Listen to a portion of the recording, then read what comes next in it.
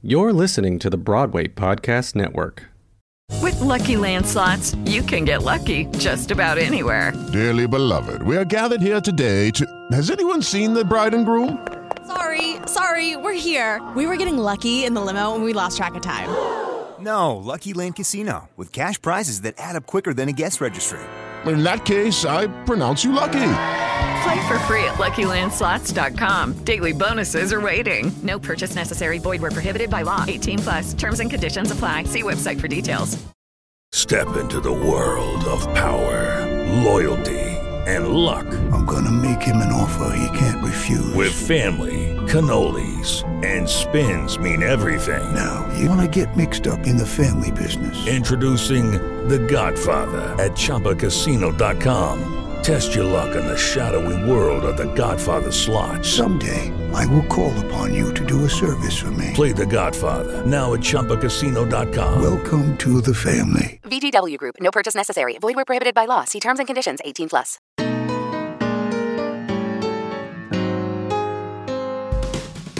Welcome to the Broadway Gives Back podcast. I'm your host, Jan Svensson.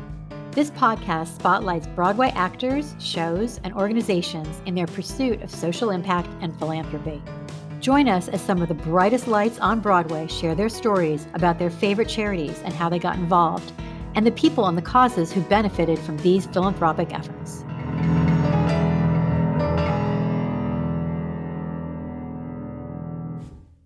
My guest this week, Britton Smith, is a founding member and the president of the Broadway Advocacy Coalition, which unites artists, experts, students, and community leaders to use storytelling and artistry to combat systemic racism.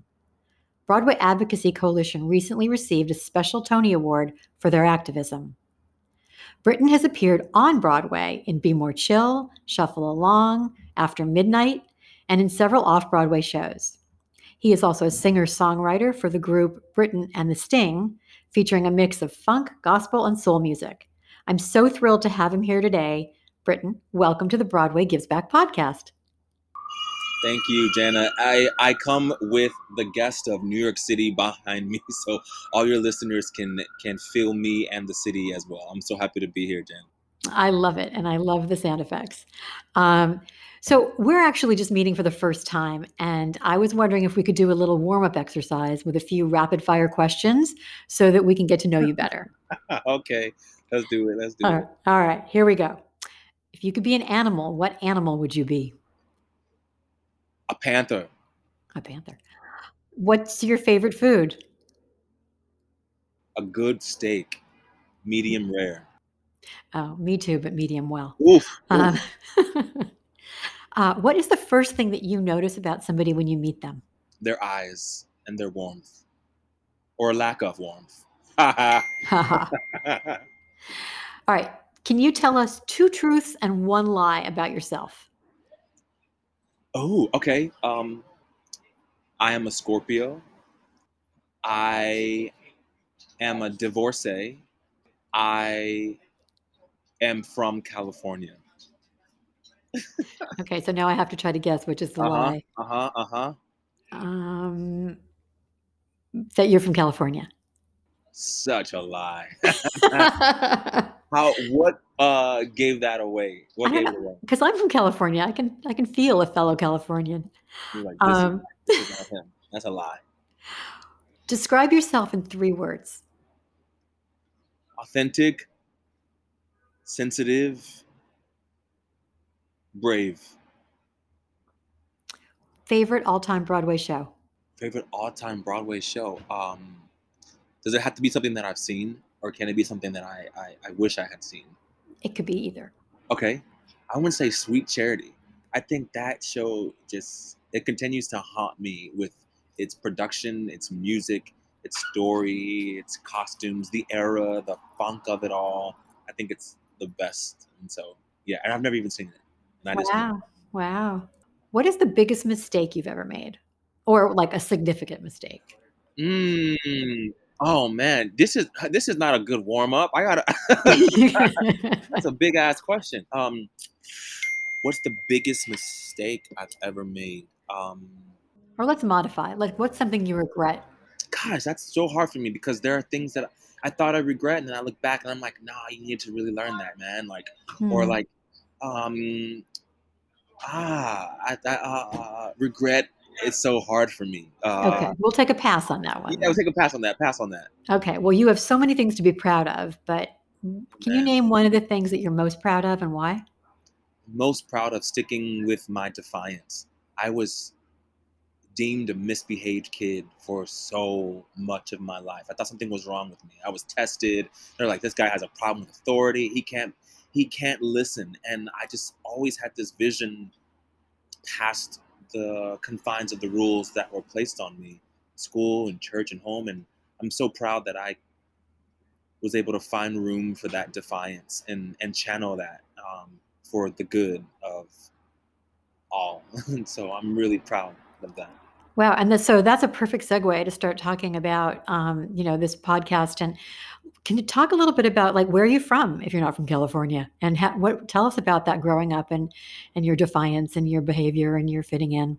Yeah, you can probably tell that I'm not from California because of my smile. It's a Southern smile. It's a Southern gent warmness and a sternness. I'm from Dallas, Texas.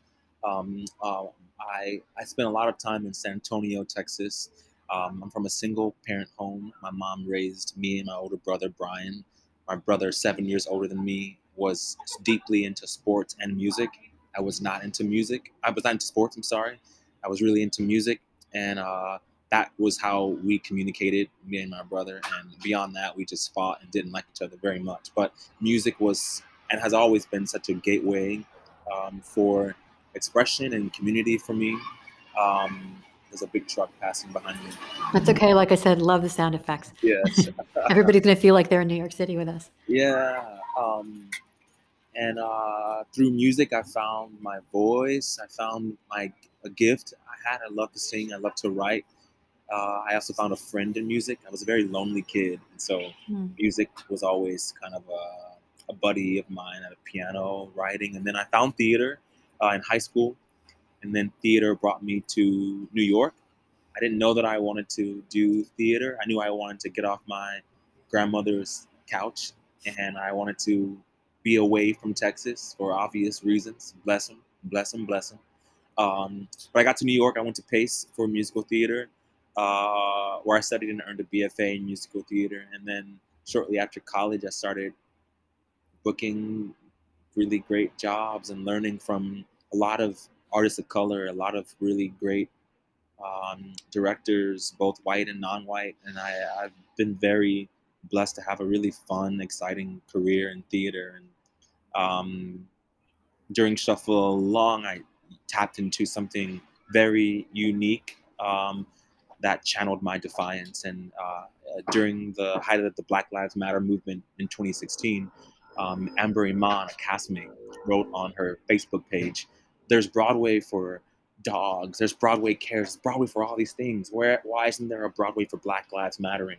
And I never really thought about that either. And I never even wanted a space for that. But her disruption created an opening that I was like very eager to participate in. And because of the kind of person that I am, I just don't participate. I often take over and I'll like tell people we should. And it was the first time that really that vision of participation, that vision of what could happen was really tapped into. And 5 years later, we're here and talking to you, and I'm a really big product of a lot of growth and a lot of failure. I think that's why I couldn't really talk about regret, because all of it has really built me to who I am. And so I don't regret even the nastiest, ugliest, muddy pieces of life that have happened. That's a really good outlook. Well, let's go back 5 years, though, when you first started Broadway Advocacy Coalition. Like, tell us how it actually came about. Yeah. So through Amber's Facebook message, a bunch of us, we were all in Shuffle Along, probably like 6 of us. And we decided that we wanted to do something for the Black Lives Matter movement. There was obviously police brutality is so wrong, and it's rampant, and it's horrible, and we see it as an injustice, but I didn't know what to do. I'm not a protester.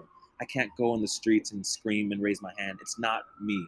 I would cry. I'm too sensitive. But also I was like, well, what can I do? I don't want to sing and dance for Black Lives Matter either. Like, what's my role, right? And so we thought, instead of raising money for people who are protesting and advocating, what can we learn about ourselves that allow us to participate in that? So I reached out to Jeanine Tesori. I have no idea why. I said, Jeanine, a bunch of people of color want to do something on Broadway to participate, but we don't really know what to do.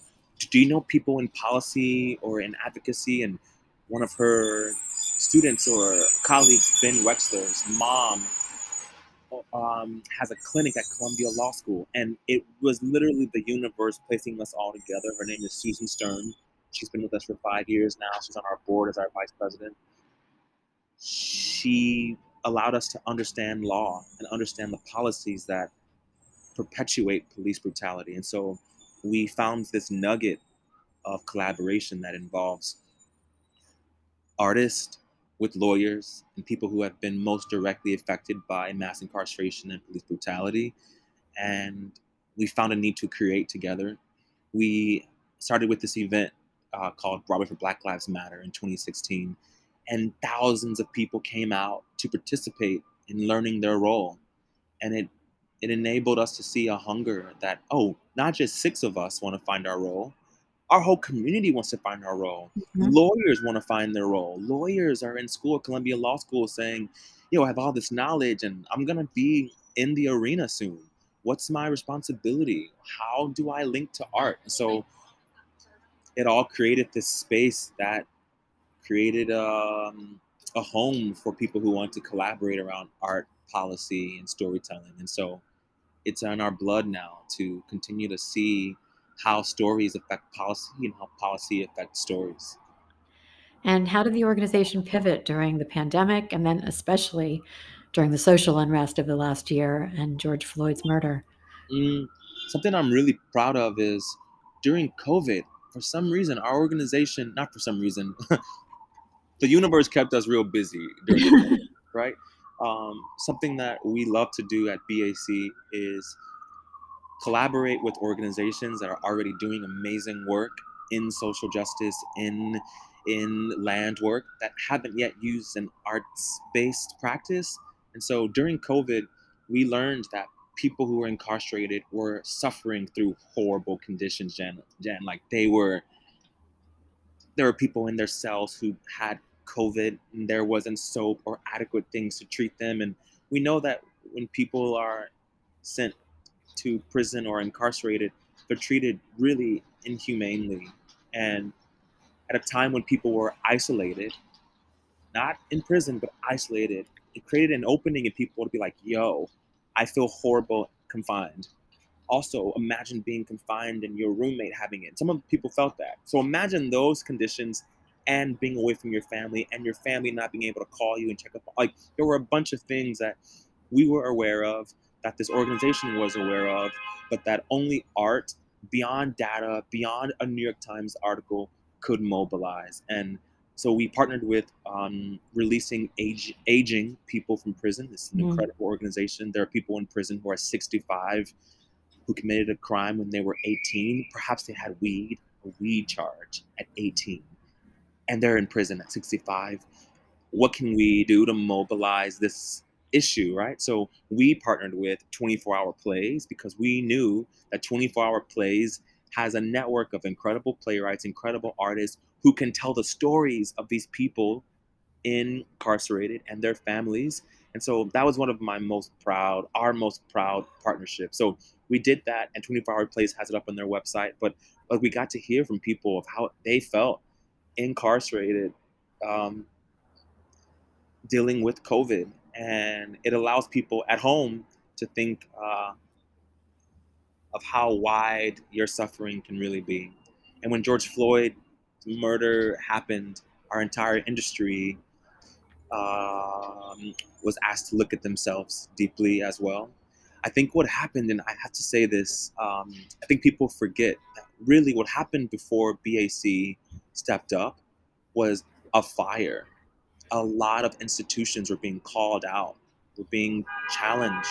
They were saying Black Lives Matter, and then even their staff people who had worked for them were saying, whoa, the public, if Black Lives Matter, then why did X, Y, and Z happen?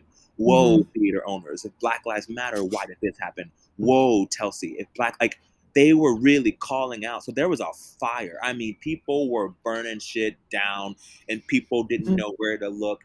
BAC saw an opportunity of the fire and said, wow, we're uniquely positioned because of our work at Columbia Law School to bring together people who would not normally come together and have a conversation about the issue and what's possible, right? It's very easy to say, Jana, no, Jana, no, Jana, no. It's harder to say, everybody talk and figure out a way to get accountable and not have that happen again, right? And so we were able to have a 3-day forum called Broadway for Black Lives Matter again that mirrored our first program in 2016. But really, how do we center the pain that people of color are feeling in our industry? Then how do we allow people non of color to witness and learn from these stories that are being told? And how do these stories affect our next level of decisions? How do our stories that we are hearing affect the way our unions operate? How do our stories that we were hearing affect casting offices to not have 2-year free internships anymore, right? It allowed us to look at ourselves and say, oh, wow, we've been benefiting in a way that has left out the liberation of a lot of people. And super proud that BAC was able to have a space of like reconciliation and challenge. On this podcast, I've had many guests, and at one point toward the sort of the end of the lockdown, I asked every guest, what would you do or what would you want to see to make Broadway a better place? And white people, Black people, people of any color, everybody pretty much said the same thing, which is we need to stop the systemic racism. We need to make Broadway more equitable, more equality. And Brian Stokes Mitchell was on the podcast, and he said something really interesting because we did talk about that moment in time of George Floyd's murder. And he said, everybody was stopped and everybody was home. And when that happened, it wasn't like you could just go out the next day and get on with your business and do whatever you were doing. You were there and everybody just sat with it and was very present with what was happening. And because of that, that became the catalyst, because we were all just in it. Yes. Everybody was in it. Yes. So with Black Lives Matter and especially with George Floyd's murder, and Broadway Advocacy Coalition was just there at this moment in time when everybody needed you, to show us the way. Yeah, that's beautiful. And we know what we needed it as well. I mean, someone asked me today, why do you do this work? You obviously care so much. Why do you care so much? And I think I can say I care so much because I'm affected deeply by it. And I want people to know, I think a lot of people are like, yo, Britain, man, yo, I like Britain. I feel liked. And so I want to use that liking to push. And I think that there are people who have been near me, who like me, who like what we're doing, who like how we work together, who don't realize how I'm moving through racism in a rehearsal space, how I'm moving through racism in an audition room. I think people are just like, yo, he's fine, he's smiling. They don't know what I'm smiling past or smiling through. And that moment of George Floyd's murder and everybody's beginning to see, widen people's gaze of things that they were not seeing that were so close to them. It's like seeing something right next to you that you never saw before. I think that shook up a lot of people, some into action, some into fear, and stifled them from moving forward. It was crazy to begin to see the unseen, Explain that feeling to me, to our listeners, but I really want to understand, what was that feeling in that rehearsal room when you're moving through the racism? Can you describe it? Yeah, I think there's a certain way to behave in a rehearsal space that I've been taught to behave like by white professors at my institution, where I learned how to be in the business. It's about showing up on time, which is not a black or white thing, be on time. It's about also understanding power and your lack of power in a rehearsal room. It's about not being too loud. It's about bringing your full self, but not too much of your full self if your full self isn't white. And so what does that mean, right? Like, I'm a professor at Columbia Law School. I am smart. I know that I am smart. And that has been a realization of like, yo, you're not just a class clown, you're actually a bright individual. And there's a loudness to my blackness. There's a amen that I do as an affirmation. I think that blackness is very interactive. But in a rehearsal room, that's all asked to kind of be less, that's asked to be pulled back, to participate in a practice that is inherently at the Broadway space, a white space. And so you're asked to lead that out, to participate in this. Or you're disruptive, or you're unprofessional, or you don't really get it, or you're not lucky, or you don't see how lucky you are to be here. Mm-hmm. But like, even to what you wear, really, there are some things that are comfortable to me that I don't want to wear to work because they're going to think it's unprofessional. So let me wear this instead, Another thing I think is the way we're taught music. I was taught music through the church, and I can pick up and learn. And I don't know if that's completely about blackness, but it's definitely about culture, right? And like, there are some cultures who just receive music in a certain way, and we can interpret, and it belongs to us, and therefore we don't have to be taught in a certain way. But Broadway, you're gonna get a binder, you're gonna have these hours of music, and it's structured in a way as if there's only one way of doing it. And the great white way. The great white way. And if you try to disrupt that or ask for another thing, it makes you seem like you're not ready. So you want to be white and ready, or you don't, or they'll say, don't hire him next time. He doesn't get that there's a way we're doing it. And so BAC is challenging, what's the way we're doing it, and why? Why is that the way? And who named it the way? And and that's my experience as a Black queer man. Think about a Black woman, that's another experience. Think about a trans woman, that's another experience. Like, there are white male dominant ways of working in the theater industry that like we're really trying to challenge on all of those levels, for all. Well, I know that, I'm not the only one to say this, obviously, but, the power and like who gets to decide which stories are going to be told on Broadway is so critical. And, up to now, it's been more traditionally white, middle-aged men are just like making those decisions. So I think that, creating this pipeline of people coming in with diverse backgrounds to tell stories is really important. I know that Broadway Advocacy Coalition has a number of scholarships, and you do, I think, fellowships as well as other programs.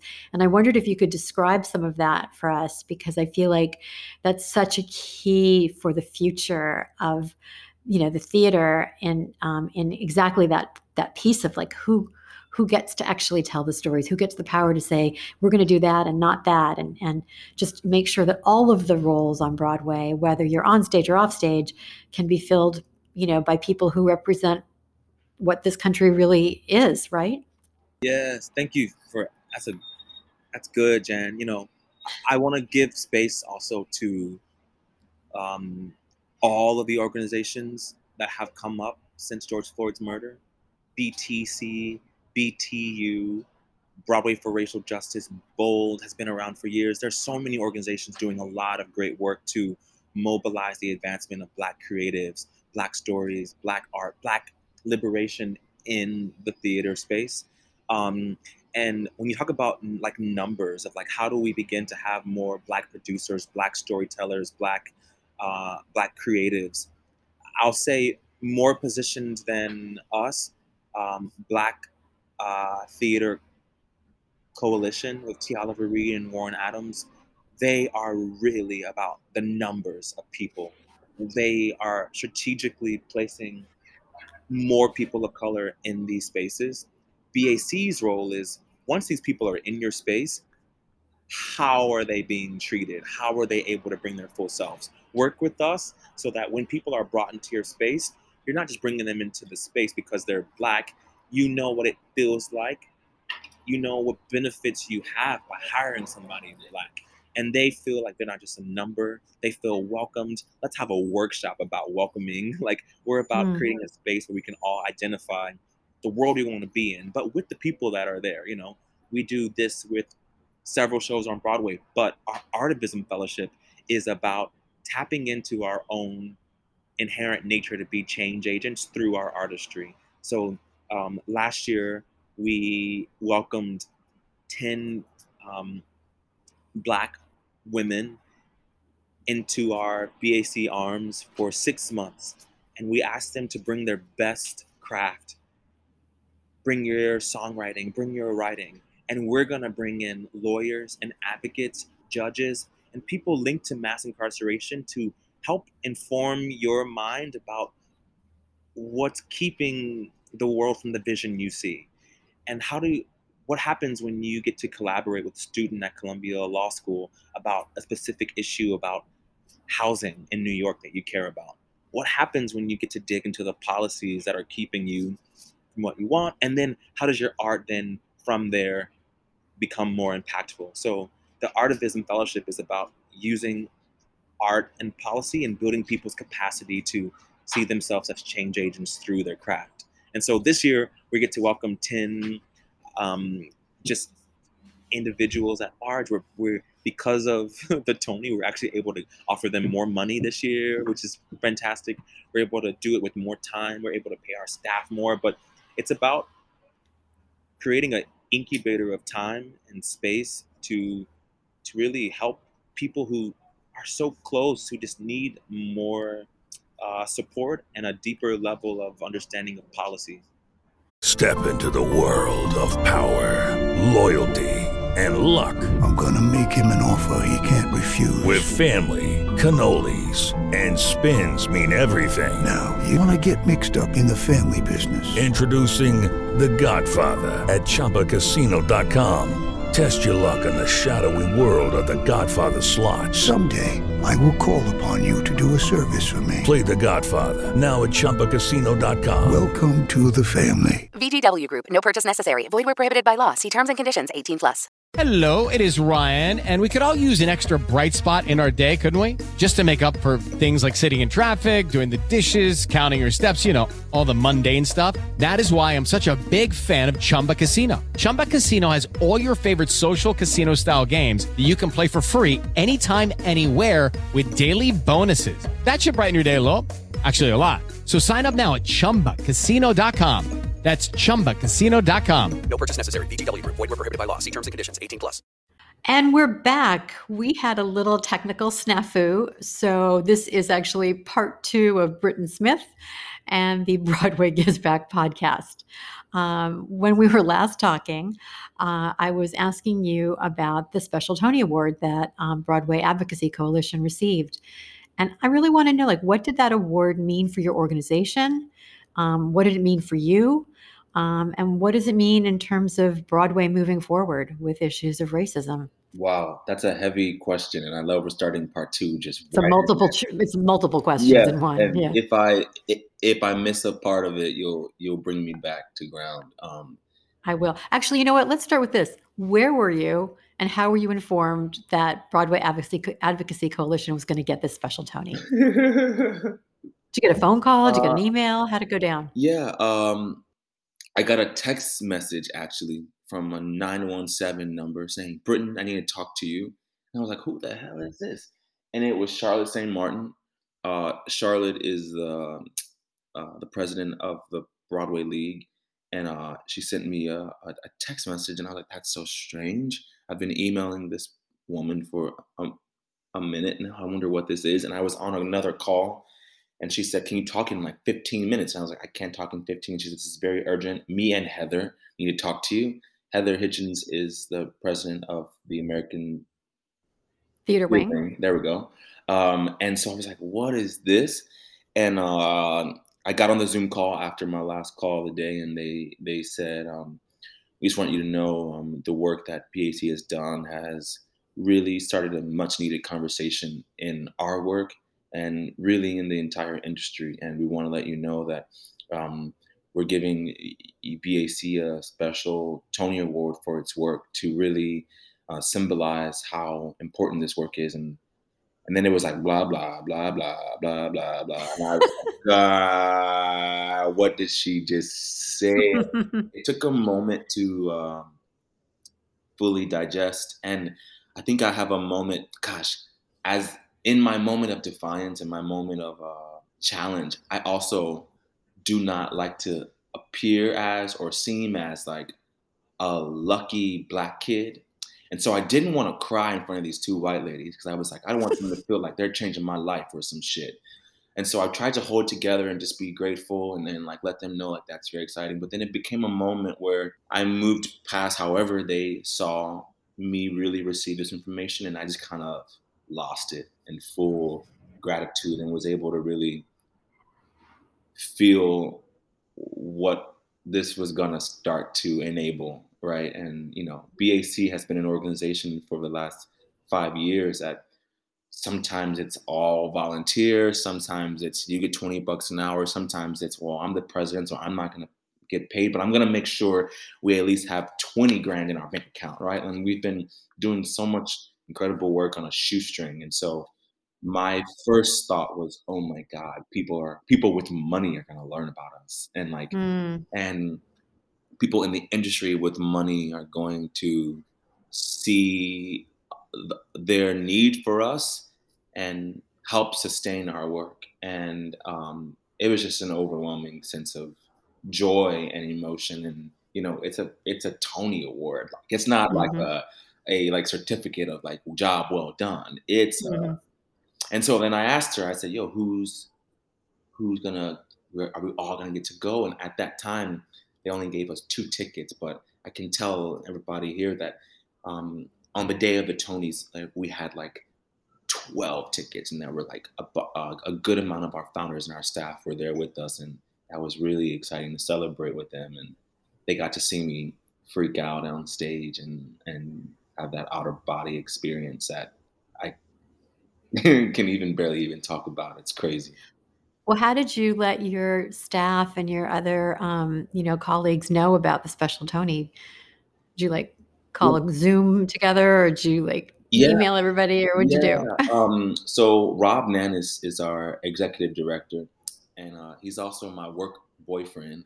And so me and Rob talk every day. So Rob knows everything I know. He knows everything I know. But sometimes you have to wait to tell everybody until it feels like the right time, because, you know, things happen, or we wanted to give everybody all the details at once, you know, because there's a lot of questions that come with that. We're winning a Tony. Well, is there a speech? Is there who's going? We didn't know anything. And this year, because of COVID, Jan, a lot of things were different, I heard, than most Tony Awards. And so, yeah, I can tell you firsthand, they certainly were. Yeah, they didn't give us a lot of information, and not because they didn't want to. They didn't even have it. They didn't know where it was going to be. They didn't know so much. So we wanted to wait until we had details. And then I found out there was a press release that was going to go out that David Byrne and Utopia, Freestyle Love Supreme, and PAC going to receive the special Tony honors this year. And it was going out on Thursday. We found out on Wednesday. And on Wednesday night, I was like, I do not want my staff to find out in a press release. So I called everybody personally and was like, hey, I can't talk long because I got to call everybody on our team. But you're winning a Tony, and it's going to be announced tomorrow. And that was so cool. It was really beautiful. You know, no one expects to win an award for this type of work. And there's so much unseen labor and like really bloodshed and dreams and unrest at night and shooting up in the morning with a new idea that like no one could ever give an award fully to account for. So it was really cool to share that moment with everybody personally, actually. And then we had a Zoom call and talked about it all. And then, you know, like more details came, and it was great, really great. And talk a little bit about the performance on the Tonys.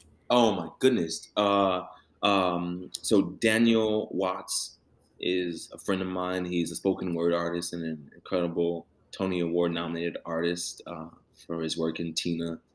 And he wrote a piece about silence and how silence, like in a song, creates a pause, and the space between that pause can enable breath, can enable disruption, can enable a jerk in the groove that we're all used to. And it was a beautiful metaphor of the pause that we were in when we were paused because of COVID, and the the things that happened in our refrain, in our pause. And it was very exciting to see a bunch of friends also perform and um, just share their hopes and their dreams through their craft. I mean, something about the performance also, BAC has a very unique way of performing when we perform that comes from our methodology, right? From our work at Columbia Law School, through our way of making sure all the right people are in the room to create. And so in talking with Shelley and Sergio, the directors and choreographers of the show, we were really like, yo, please make sure that like these people are included in this piece. Please make sure that the piece reflects. And so actually watching it, having not been in any rehearsals or anything, I can be a little bit of a control freak. But for good cause, it was overwhelming. It was really overwhelming. And I'm glad it's online that we can all see again, because something about that night just kind of felt like a blur of joy and a blur of awe. So I was able to go back and watch and really remember how special that piece was. And so everyone go on YouTube right now and check it out. It's so good. Yeah. And you know what? That's true. Like, I actually saw a lot of the rehearsal tapes and stuff. So as it was being developed, it was such a strong and moving piece. And then sitting there in the audience, you're right. It was a kind of a blur at the moment, because there was just, everybody's there in masks, and it was like the first time people were gathered together in such a big environment. And so I did the same thing. Like, I went back when I got home, and I like watched clips of it, and it's so powerful and it's so beautiful. And you're right, using that artistry to tell the story it hits you in a way that is very different and very, very goes all the way inside. Yeah. And I think that, people, it's strange because as we're looking to create a new Broadway, a new way of working, a new space of inclusion, it's going to allow and give permission to, whether you actually, I don't even want to say permission, it's just going to be a new level of using artistry as a weapon for change, more so. And so more so than usual when we have space and when we have a platform. And so I wonder if the Tonys got backlash from people around the country who don't want to hear things like that, who just want to watch the Tonys and see a beautiful song and just remember the beautiful theater. Like, there are people around the country who watch the Tonys who I imagine don't share the same views as you, me, and Daniel.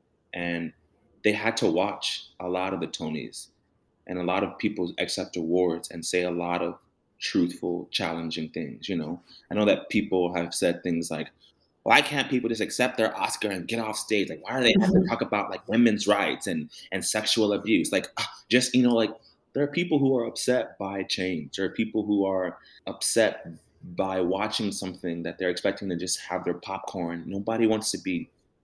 Everybody doesn't want to be challenged in the same way that we're asking ourselves to challenge ourselves and challenge our industry. So I wonder how the Tonys was received this year with that level of voice for coming forward when we come back to Broadway. A lot of people accepted awards and made sure that their vision for the world was said. Kenny Leon, Sonia Taye,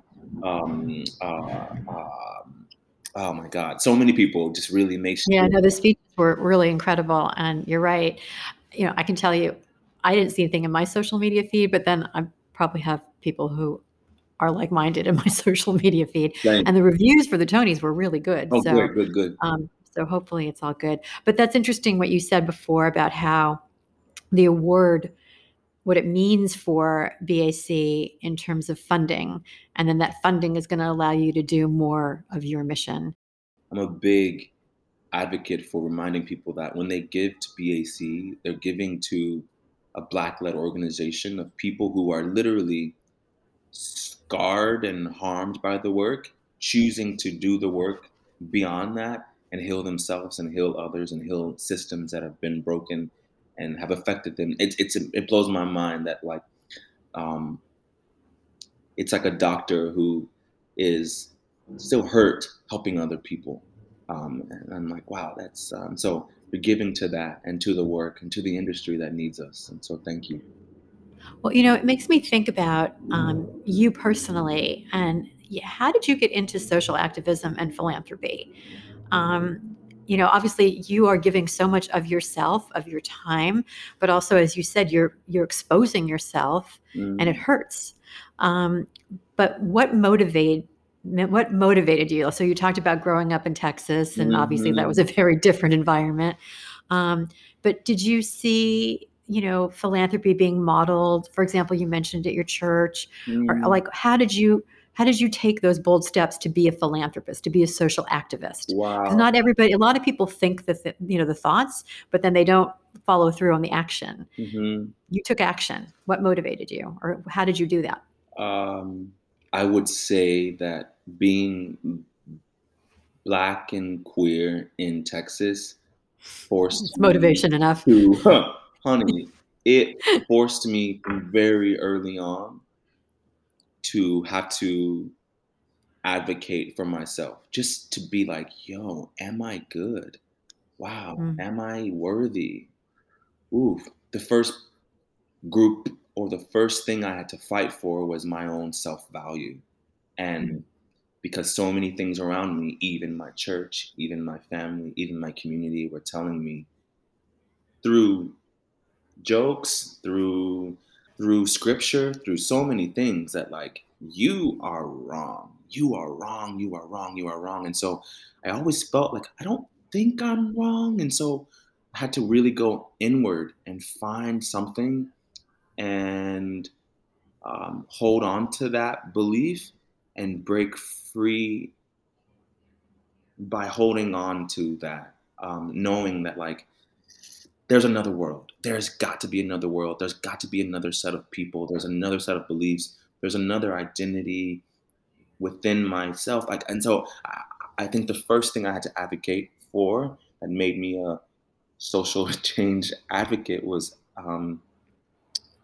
learning to really fight for the love of myself. And then that built a callus, and that built a strength to look at other people who are similar in their fight against oppression, and whether that's either in your sexuality and your gender.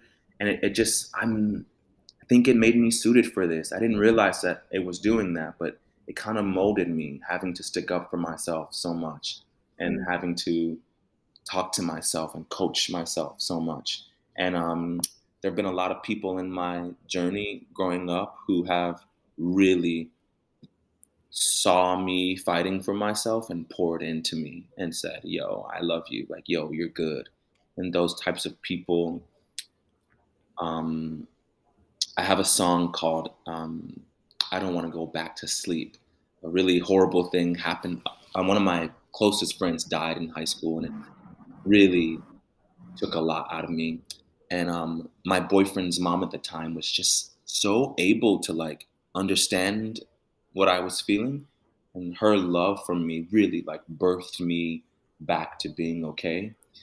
And something about her love inspired me and taught me that like, wow, love really does shift a lot. And so a lot of what I'm doing, even in the industry, and in my music, is reminding people of not just the world I want, but like the love that I know is possible. And I want us to get as close to that love as possible. And that could be God love, that could be self-love, that could be global love, that can be community love. But I think it's all about dragging myself and others and systems closer to the love I know that Johari poured into me, and it just like opened up a new level of health and possibility for me. You know, as you were talking, I was thinking about the whole idea of being on an airplane and, you know, when the oxygen masks drop, you have to put yours on first and then you can help other people. Yes. So that idea of self-love and then being able to be loved and show love to others, you know. Let's pivot here and let's get a little lighter for a second. You're also a songwriter and you're the front man for a group. Yes. Tell me about Britton and the Sting. You guys have a new single, and Yes. I want to hear about the music and what you guys hope to accomplish. And our go listen to Holding On. It's our new single. My band is called Britton and the Sting.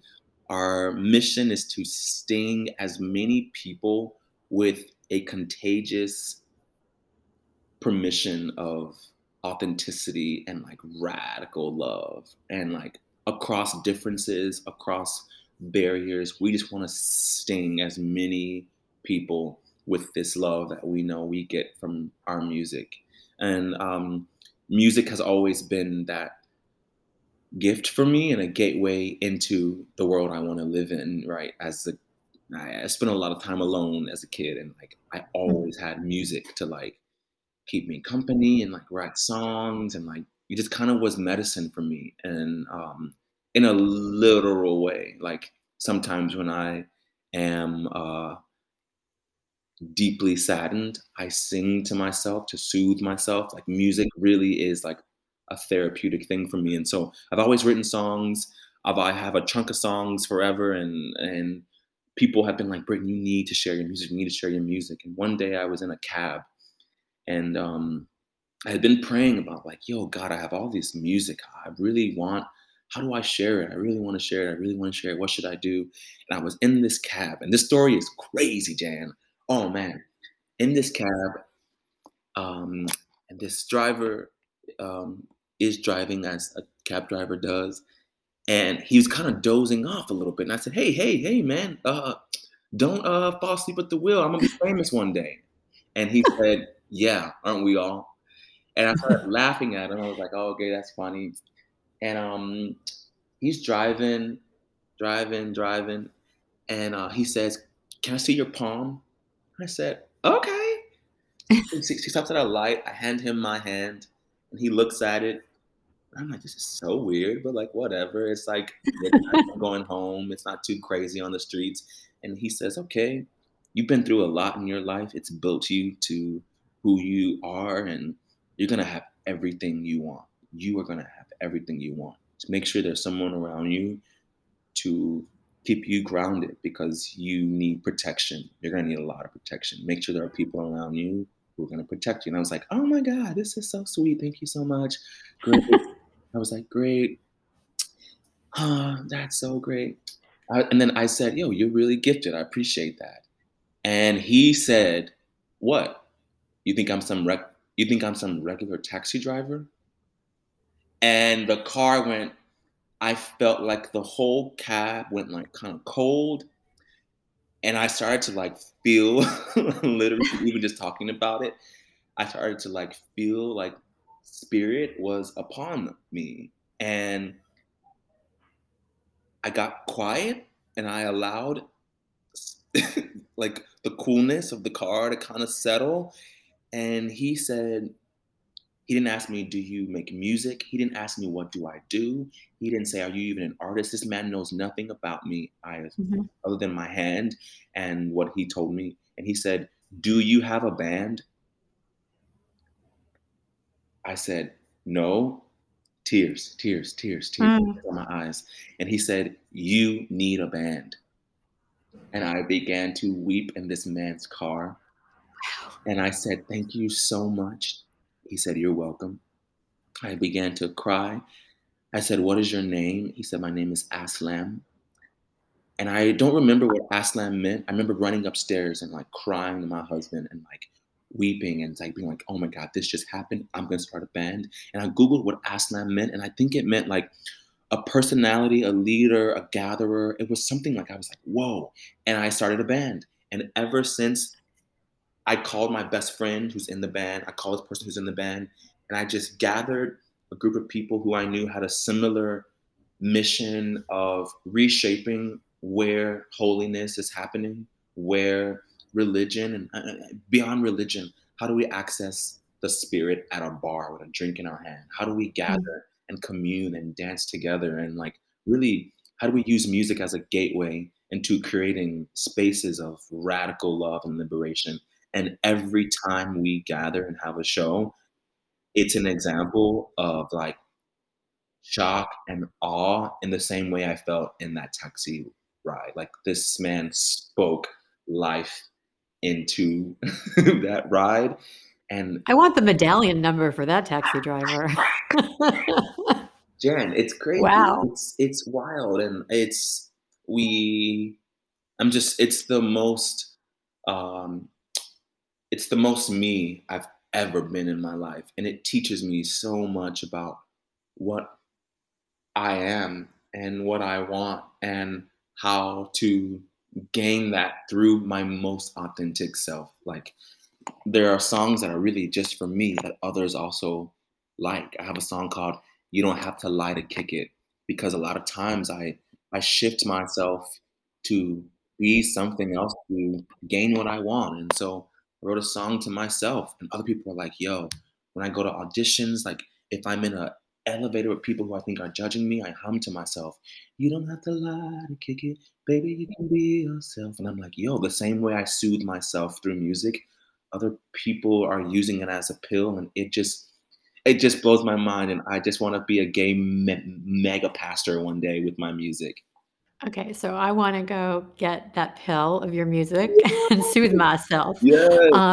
Also, I love that you are so open. I mean, a lot of people would be sitting in that taxi and going, I'm not going to give you my hand, or, okay, fine. And then just go, this guy's a wackadoodle. But no, I mean, you allow yourself to be open. And I think that's also a really big piece of being a philanthropist. It's about being open to other humans, right?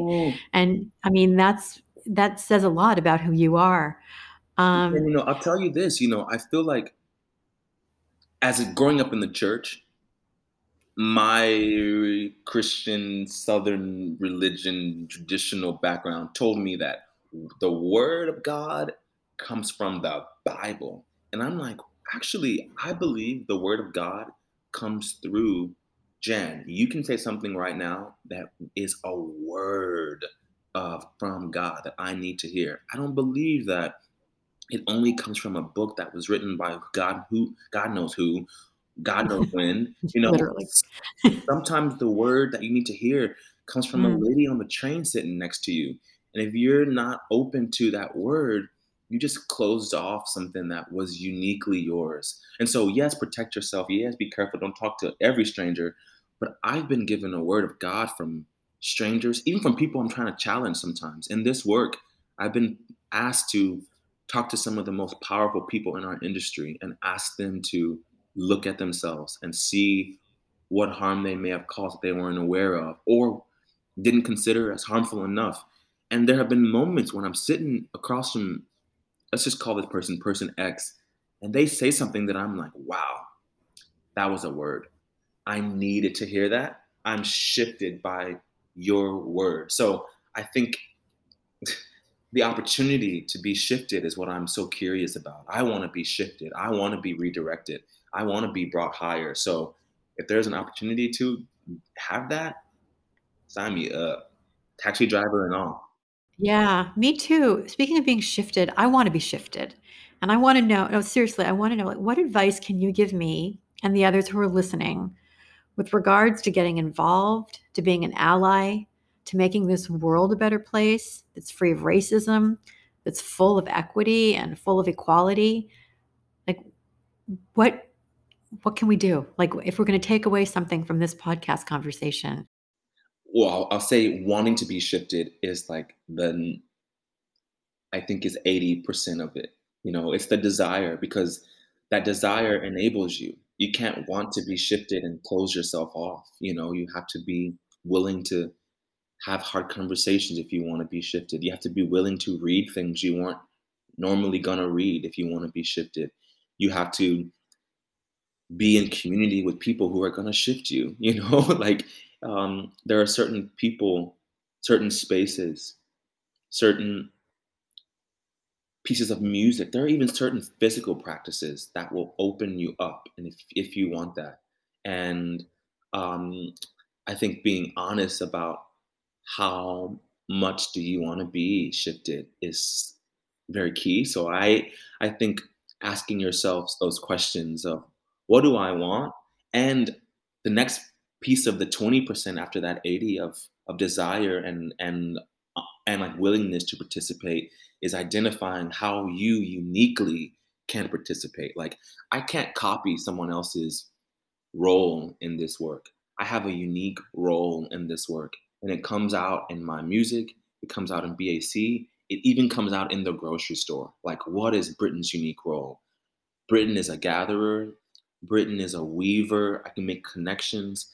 Britton is a storyteller. I'm going to tell you a story that's going to allow you to be on my team. Like, there are certain things that I possess that I'm like, ooh, those are good for the land. Wow. What are the skills that you have, listeners, that are uniquely placed in you that needs to be activated for the good?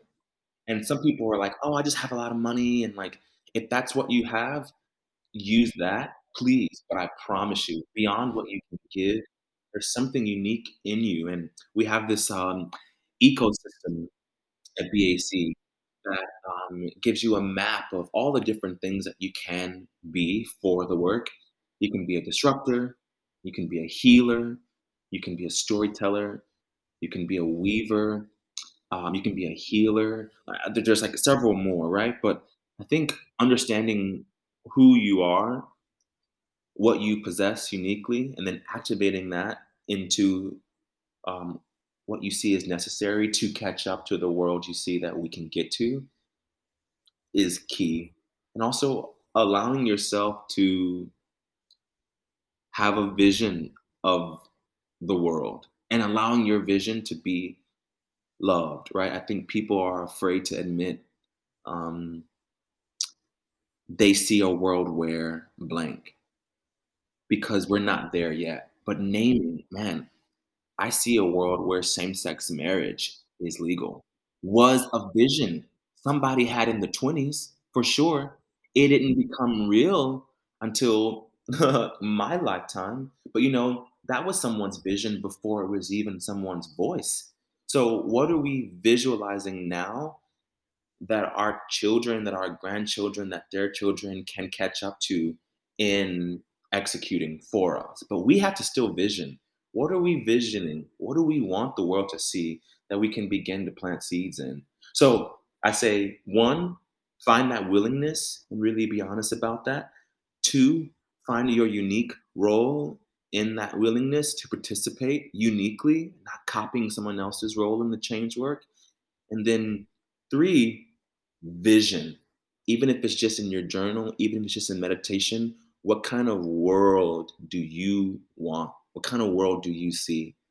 And then I think once you have that third thing, that willingness and that role identification will make you want to pull the world to catch up to your vision. Like and it's invigorating. It makes you wake up in the morning and want to talk to someone like Jan at 10 a.m. about the world. Like, it's exciting and it fuels you. It really does. And so there's a lot of benefits to those 3 things. And yeah, I hope that was helpful. That's what I'm doing, at least. Yo, Britton, you are good. And I feel like I have just heard the word or words of God in my heart too. Let's go! Thank you so much for being on this podcast today and yesterday. This has just been an incredible conversation. I don't want it to stop. I want us to keep talking, and I want to get involved and help you and help myself and help the world. So with that, thank you for being here. Thank you for having me. It's a beautiful conversation. Thank you so much. Thanks for listening to this episode of the Broadway Gives Back podcast. Broadway Gives Back is part of the Broadway Podcast Network. Special thanks to my producing partner, writer, editor, and friend, Jim Lochner. And thank you to everyone at BPN, including Dori Berenstein, Alan Seals, and Kimberly Garris. I'd also like to thank Julian Hills from the Bulldog Agency and Eric Becker from Broderick Street Music. If you like what you hear, don't forget to subscribe and rate this podcast wherever you stream your podcasts. You can also follow Broadway Gives Back on Facebook and Instagram at Broadway Gives Back Podcast, and on Twitter at Broadway Gives. To learn more, visit bpn.fm/Broadway Gives Back. Thanks so much.